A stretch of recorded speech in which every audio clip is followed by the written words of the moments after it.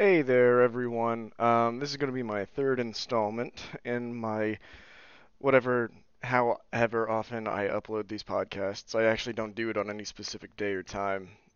Today, I am doing another preset one based on my history of research before I start actually doing any more new research, learning new things. I'm just covering another topic, and today it's going to be pornography. Yeah, quitting porn addiction, what porn addiction is like, how it starts, what are the societal pressures that push so many men to doing it beyond the biological factors, how to get out of it, and what the repercussions of it are. Now, I can say lots of men have this issue. I had this issue myself. I was part of the late millennial generation who developed in their teenage years at the boom of the internet and subsequently discovered the entire community of internet porn when he was just a 13-year-old boy. I was just a little boy. My teenage years were taken from me. I was a little boy. Damn capitalism, cuck capitalism. Um, I'm going to be releasing some merchandise here soon, some t-shirts and hoodies and whatnot. So stay tuned for that for those of you who are interested. Let's talk about what pornography really is. I mean, it's the imagery of very sexually explicit acts, specifically sexually explicit, right? Now, it's kind of what dictates what pornography is actually varied from culture to culture. We find that in cultures where women have to cover up, then there is a much lower threshold for something to be considered pornography. Like if a woman were to be wearing short shorts and a crop top in a country where they cannot show their ankles, that would be considered pornography. However, out here in America, where seeing women in bikinis on TV all the time is the norm, you need nudity. You need body parts. You need boobs, butts. And in some places where even the, boudoir scene is more accepted and you can see breasts and nudity, that's not considered pornography, that's considered art. That's where you need there to be holes. And even then, even then, some people would consider sexually explicit acts. But you see how it's entirely subjective. I I think it's really interesting if we notice the differences in the definition of pornography based on the societal norms. And it kind of mirrors how the repeated use of it numbs out the brain, the reward system, and raises the threshold for excitement. So in a country where you don't see women as often, it takes much less to get excited, I would say. It takes much less to be considered explicit and pornographic. But in countries where you see women's bodies more often, more skin more often, you need to see more in order for it to be considered inappropriate or explicit or mature content. Well, what I'm trying to say with this point right here in this like 1 minute long part of the video, or not video, discussion, is that for people that use pornography regularly, we also see a similar trend where the more they use it, the more they see it, the more intense stuff they need to watch to get off. And that's one of the detrimental backlashes of pornography, the entire industry. I can talk about at length for so many, but the what it does to specifically the male brain, just because pornography is almost entirely catered to the male fantasy, it desensitizes the male brain. It also, because of how prevalent it is, because of a number of factors, it also warps male thinking around the dynamics of what sex is. Like in America, one of those pressures that influence that makes one of the pressures in America that makes men revert or resort to pornography for sexual education is America's poor sex ed programs. America does have some of the worst sexual education in the developed world. It's because of evangelicalism trying to say that sex is bad and kids shouldn't know about it. They use faulty arguments saying that if kids learn about sex, then they're going to have sex, and if they have sex, they're going to sin and get pregnant and die of AIDS. Obviously, that's not real, and kids are going to have sex anyway. They need the proper sexual education, but whenever you take sex education away, you get porn addiction. You get regular porn use, you raise the demand for pornography, and subsequently you increase the amount of victims there are to the industry. Not only men who get addicted, but women who get abducted, right? Women who get trafficked. That's rampant on those sites. So yeah, repeated use will desensitize the male brain. Again, the male brain because it's catered to the male fantasy. More men get addicted to porn than women. Um, and it will make them search out more and more aggressive or intense stuff to get the same release. It's funny how pornography almost directly plays into misogyny. Because there's this study that I read on NCBI. I can pull it up and tell you the name of the study here in a second, that showed how men are becoming increasingly more aggressive towards women or more misogynistic towards women because of repeated use of pornography. It showed in this study that men who use it more and more often have a higher proclivity for violence towards women and aggression towards women just in general, and a lower threshold for acceptance of consent because the more that they use it, the more that they go into the aggressive sides of those sites and they normalize those things. This is scientific. This is me reciting a scientific article, a peer-reviewed scientific article, I might add, right? I only go to reputable sources and report on reputable sources when I can. It reinforces that norm of violence and aggression towards women. And then you see it plays into the entire misogynistic wave that we see overrunning America. Here, one second, I'm going to go pull it up. Okay, here we go. Here's a really good one. It's called Online Porn Addiction: What We Know and What We Don't, a Systematic Review. And it's on the National Library of Medicine. It's on NCBI, National Institute of Health, everything for the Center of Biotechnology Information. In this paper, it will, if you want to read this paper, it lists it out quite clearly. It also shows how pornography use just increases sexual dissatisfaction. It manifests what's called psychosexual dissatisfaction. I've got it right here.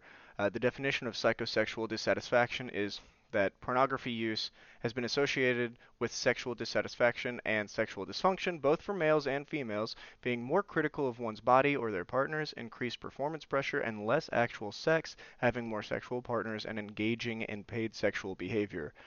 Now, the having more sexual partners part, I think, is still problematic, but engaging in paid sex behavior, I wouldn't want to demonize because personally, I think that sex work is a very important part of human society. It's one of the oldest professions, and it's not going anywhere, just like abortion. But having less actual sex, yeah, that is bad. I mean, maybe you can masturbate to compensate, but if you're masturbating with pornography, you're still doing damage to your brain, your thought process, and your standards. Using it without any visual stimulation and letting your imagination take hold, that's where I think you're better off. Because one, you are only pulling from your own personal interests. So you're honestly giving yourself exactly what you want. Part of the drawback of pornography is, the more you use it, the more you scroll, and the more you scroll, the longer your dopamine levels are going to be super high, the more you're going to be flooded in dopamine, the less organized you're going to be because the more you're flooded in dopamine, the less you really care about being crisp and salient. But if you do it at least without it, then you're pulling from your own imagination. You're pulling from the very thoughts that are tied in with your sexual neural networks. You are literally presenting yourself with your pinnacle interests. That's like my porn list is way better than porn, personally, I would say. Like, imagination is the way to go, 100%. You're going to give yourself exactly what you want if you have a vivid enough imagination. Um, but having more sexual partners, yeah, I do think of those last three, that one actually is kind of dangerous. It's not really fulfilling to have a lot of sexual partners, and people who do that, men and women who do that, might say that they're just trying to live their life, go through their hose phase, find themselves, but there's there's an emptiness that comes from that. You know, sex is more than just fun, and uh, people don't like that I say that because people want to think that you can just have sex with whoever you want, whenever you want, it's your life. But there really are consequences to doing that, to giving yourself to so many people, as a man or as a woman. It confuses you, and it always will convince you that you can have better if you ever settle down. You'll never train yourself to actually dedicating yourself to a partner and working as a team. Part of and pornography takes away from this as well. Pornography kind of has the same effect as having more sexual partners, and it actually is worse because at least when you have more sexual partners, you're still engaging in physical intimacy with somebody. You're not doing it just by yourself. So you're at least training yourself to engage with somebody personally instead of training yourself to get off to watching other people engage each other. But whenever you go and you spread your body around to many different people, God, nobody wants to hear this anymore. People don't want to hear this anymore. But it really does take a toll on your mental health. It takes away from your self-esteem, makes you look lower on yourself because you think that you're only capable of passively indulging in pleasure with somebody else and not actually getting to know them on a deeper level. You know the joke about the guy that has to ghost somebody every 3 months, or the girl that has to ghost somebody every 3 months because they have commitment issues? Yeah. Training yourself to stay focused on one person is really worth it. Even if you think that you can't, if that person's a good partner and they do what they need to do to be a good to uphold a healthy dynamic in a relationship, it is worth sacrificing pointless sexual endeavors with other people so that you can build on a relationship with them. If you do have a history of going around to a lot of people, you might think, "Oh, I can have it better. I can have somebody else. Oh, I can go and do whatever I want with whomever I want." But I would highly suggest you stay in a relationship with somebody trustworthy like that for as long as possible. Try to hash out all of your own neuroses and your own senses of favoritism, I guess you could say, for yourself. Hash out your own toxicity, right? Because part of being in a committed relationship like that is it allows you to go into your depths and see all of yourself from the surface level all the way down to the core. And by doing that, you're going to go through all of your problems, your unresolved traumas, your toxicity with this other person. The way that that happens is the other person acts like a control group. You know how in science we have control groups? We have somebody that are there to keep for scaling a measurement, right? A control group is somebody is a group of people that are in this or a group of anything that are in this study specifically unchanged so that we can measure the differences in the other groups that we do experiment on. Well, think of your partner, if they're trustworthy, as a control. They are like an anchor, and they can help bring you back to reality as you dive into yourself. In a relationship, when there is somebody trustworthy for you to focus on, somebody that you can trust in, somebody who's honest with you, somebody who gives you an honest reflection into your soul, you will dive through your soul and your toxicity and your unresolved trauma, it will overtake you. It will flood your perception.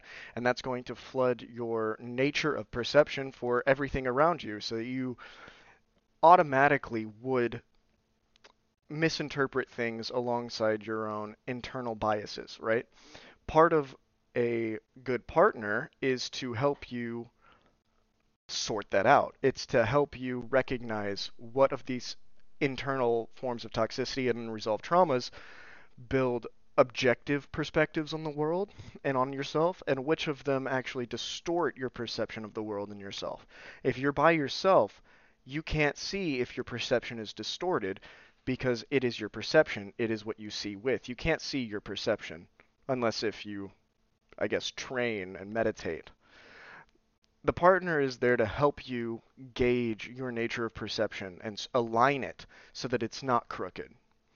And if you are constantly jumping from partner to partner to partner, what's happening is probably one, all of these partners are just as untrustworthy as are just untrustworthy and toxic. They don't allow you. There's probably some lies or some two-faced activity going on there that doesn't allow you to actually get an objective reflection into your soul. One, and two, you are constantly letting the internally held favoritism, the toxic beliefs, and the unresolved trauma distort your perception of what's going on in the relationship. And then that toxicity takes over the dynamic between the two of you. You guys split off, and you have to ghost them after 3 months, which is kind of a quick overview of the psychology behind that. I would love to go deeper into it, but it would get me off track of this. Pornography does the exact same thing, except worse, because pornography is it's practically free. You know, it's the price of a phone bill. And the reason it's free is because you use the phone bill for the other things that you need in your life. The cell phone. You use it you pay the phone bill because you need to talk to people. Pornography just ends up being a part of that phone bill. It ends up being a part of a plus. But it's free and easily accessible, and it actually adds so much more toxicity and so much more trauma and raises your threshold for satisfaction to aggressive ends eventually. Aggressive means eventually. And it gives you no control to calibrate your nature of perception and look into your soul with. It doesn't like even at least with those passive partners that you get every 3 months, you at least have some feedback from them. You can at least listen to them. They might not be as reliable as a long-term trustworthy partner, but there's still something. With pornography, it's nothing. You get nothing. You have random people on a screen that don't even know who you are doing a sexual performance for you to get off to. And then it's over, and they don't communicate with you or acknowledge you whatsoever. It's practically the cuckold version of paying for sex. Simply because when you pay for sex, you don't pay to talk to the person, you pay to use the person's body. And that's a purely transactional experience. Yeah. But what exactly is it? I said earlier that America's poor sex education is largely responsible for porn addiction, porn use in young men because they resort to that since there is no exposure to actual sex behavior or sexual education.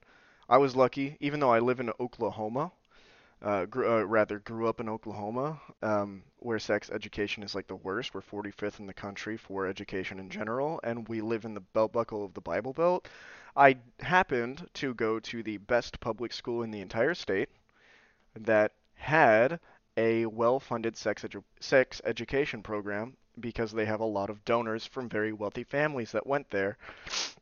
And it just so happens to be in a very left-leaning part of the state in Tulsa, Jinx area. Fortunately, I was there in the little pocket of time whenever they still had the sex education, so I was able to learn about it, even though I was still, you know, I was 17, and it was before college whenever I kicked the habit, after 13 years old whenever I started it, after really 14. But I just so happened to be there at high school in the pocket of time in Oklahoma whenever it was like okay for there to be official sex education. And I think I should post one about sex education here soon because, man, people need it. People need it. Of course, there are lots of podcasts out there. But let me go back to that scientific article that I said earlier. Um, this is really interesting. It talks about how porn changes the brain and how that change in the brain mimics the changes of drug addicts. So, I'm going to start reading now. The addictive process with online pornography may be amplified by the accelerated novelty and the supranormal stimulus that constitutes internet pornography. This phenomenon would supposedly make artificial stimuli, in this case pornography in the way it is mostly consumed today in its online form, override an evolutionarily developed genetic response. The theory is that they potentially activate our neural reward system at higher levels than what ancestors typically encountered as our brains evolved, making it liable to switch into an addictive mode. If we consider online porn from this perspective, we can start seeing similarities to regular substance addicts. Major brain changes observed across substance addicts lay the groundwork for the future research of addictive behaviors, including sensitization, desensitization, dysfunctional prefrontal circuits, hypofrontality, and a malfunctioning stress system. These brain changes observed in addicts have been linked with patients with hypersexual behavior or pornography users through approximately 40 studies of different types: magnetic resonance imaging, electroencephalography, neuroendocrine, and neuropsychological. So basically, since the acts that we see in porn videos are so much more intense than anything our ancestors ever experienced, and because of the fact that sex is directly and heavily tied in with the reward circuits of the brain that are directly associated with addiction, these intense, over hyperstimulating images and videos that activate the sexual system that's intimately connected with the reward system quickly become an addiction, and that addiction follows hypersensitization or sensitization at the beginning, and then desensitization, and then the dysfunctional prefrontal circuits, uh, hypofrontality, hypo meaning lower instead of hyper. Hyper means higher, hypo means lower. Frontality, frontal lobe activity, or prefrontal circuits, which is where you find, in the prefrontal cortex is where you find, by the way, a lot of the modes for what makes us human. Your personality, your sense of empathy, your sense of planning, your ability to learn from your mistakes, your ability to comprehend consequences, the concept of consequences. Pornography takes away all of these abilities, and then you get a malfunctioning stress system. Probably because of the dysfunctional prefrontal circuits to some degree. The prefrontal circuits are responsible for your engagement in the world, and whenever you fail in engaging with the world properly, you get stressed. If you continuously fail with engaging the world properly, you probably have a malfunctioning stress system because you end up getting so stressed so often. I'm going to continue reading this because the next few paragraphs actually directly explain what the sensitization, desensitization, the prefrontal circuitry lowering, and then the malfunctioning stress system look like. So, evidence of this neural activity signalizing desire is particularly prominent in the prefrontal cortex and the amygdala, being evidence of sensitization. This is where we're talking about sensitization. Activation in these brain regions, the amygdala and the prefrontal cortex, is reminiscent of financial reward, and it may carry a similar impact. Moreover, there are higher EEG readings in these users, as well as the diminished desire for sex with a partner, but not for masturbation to pornography, something that reflects also on the difference in erection quality. So pretty much the more you watch porn, the more you train your sexual system to fire off for pornography and not even real people. You become more sensitive to pornography. Um, this can be considered a sign of desensitization. Yeah, desensitization to real people. Um, However, Steele's study contains several methodological flaws to consider: subject heterogeneity, a lack of screening for mental disorders or addictions, the absence of control group, and the use of questionnaires not validated for porn use. A study by Praz, on the other hand, this time with a control group, replicated these very findings. The role of cue reactivity and craving in the development of cybersex addiction have been corroborated in heterosexual female and homosexual male samples. So that second study that wasn't as flawed as the first one used heterosexual female and homosexual male samples as a control, and they still tested it to see if pornography uniquely affects heterosexual men, and it doesn't. It affects the human brain just in general. the same way. So at the beginning, you become sensitized, more sensitive to the cybersexual cues. However, it becomes desensitized. You become desensitized here soon. Listen further. This attention bias to sexual cues is predominant in early hypersexual individuals, but a repeated exposure to them shows in turn desensitization. So you get desensitized after you keep going back to it. This means a downregulation of reward systems, possibly mediated by the greater dorsal cingulate. That's a brain region, as you might have guessed. Since the dorsal cingulate is involved in anticipating rewards and responding to new events, a decrease in its activity after repeated exposure points us to the development of habituation to previous stimuli. As you get desensitized to it, as the dorsal cingulate starts to react less and less to it, you start to make this more and more of a habit. This results in a dysfunctional, enhanced preference for sexual novelty, which may manifest as attempts to overcome said habituation and desensitization through the search for more new pornography as a means of sexual satisfaction, choosing this behavior instead of actual sex. This is where the hook comes in. As the dorsal cingulate starts to react less and less to it, as the reward system is less and less reactive to the internet pornography, as you get desensitized to it after that period of heightened sensitization, then you have to go for more intense visual cues, and you become less and less interested in actual human being partners, possibly because of how much easier the internet use is. So, let's continue. These attempts at novelty seeking may be mediated through ventral striatal reactivity in the amygdala. It is known that the viewing of pornography in frequent users has also been associated with greater neural activity, especially in the ventral striatum, which plays a major role in anticipating rewards. The ventral striatum is part of the reward system with the ventral tegmental area and the nucleus accumbens, the prefrontal cortex, and the hippocampus. So ventral striatal reactivity in the amygdala mediate the attempts at novel seeking, possibly so that you are driven to get more intense payoffs, right? All right. However, connectivity between ventral striatum and prefrontal cortex is decreased. A decrease in connectivity between prefrontal cortex and the amygdala has also been observed. Okay, so first off, the ventral striatum and the prefrontal cortex aren't as connected, and the prefrontal cortex and the amygdala are also not as connected. The ventral striatum is responsible for the anticipation of reward.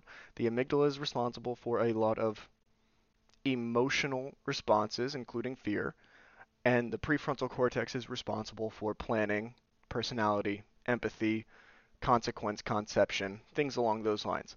So the ability to comprehend consequences, anticipate rewards, and have emotions all become disconnected from one another. That doesn't sound very good. Usually you want emotions and the anticipation of rewards and planning to all kind of play into one another because it's what allows you to have a pretty quick and sharp engagement with the world.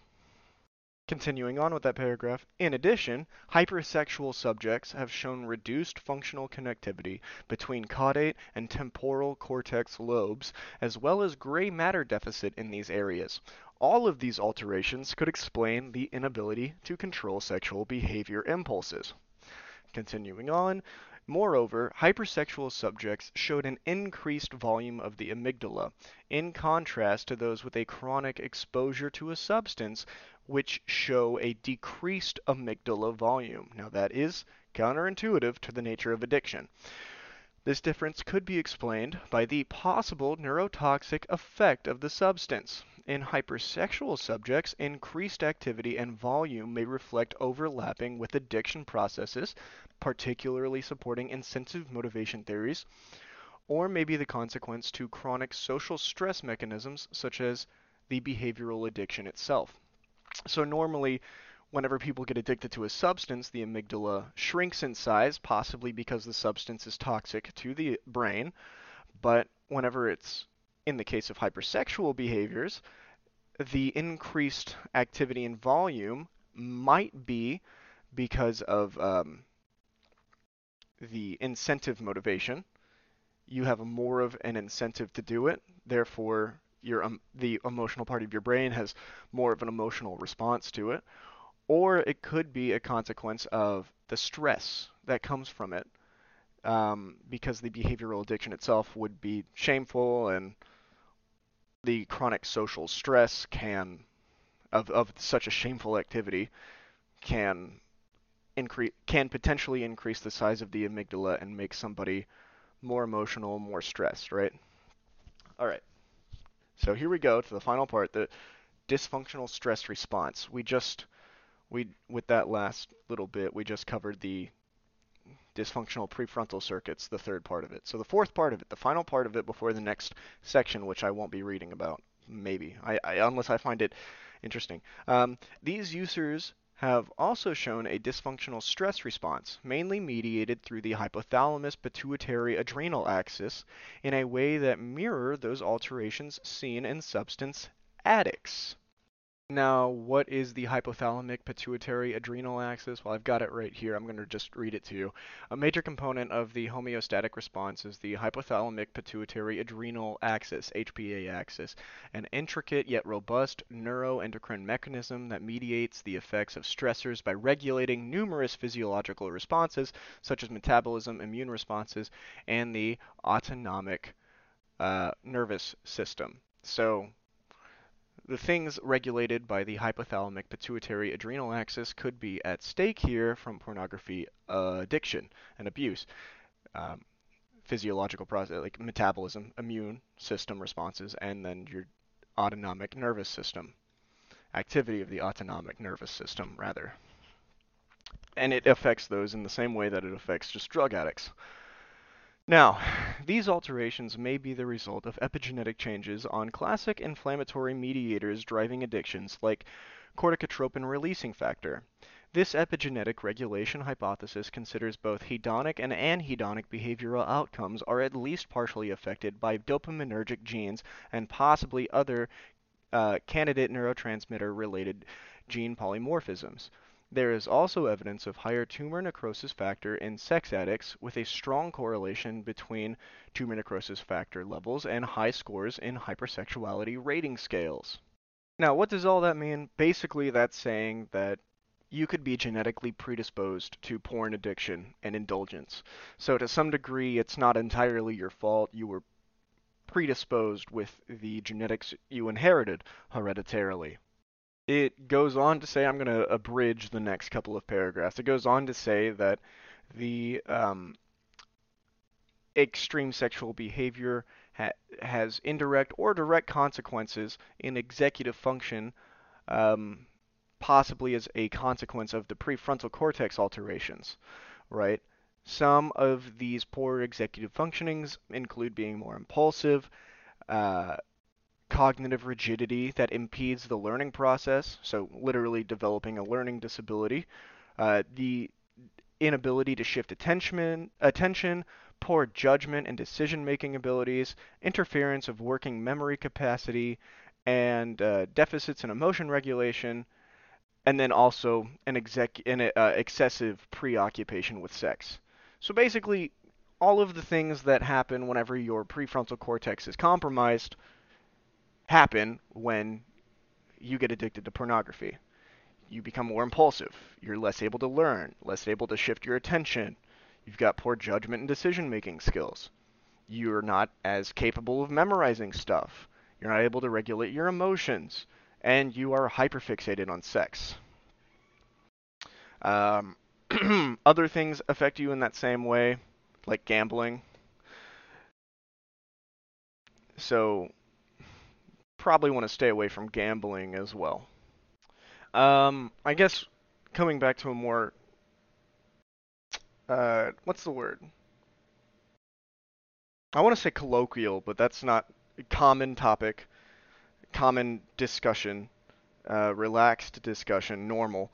Like not being so professional anymore. Another thing that does, it I mean I actually touched on this, but I want to come back to it.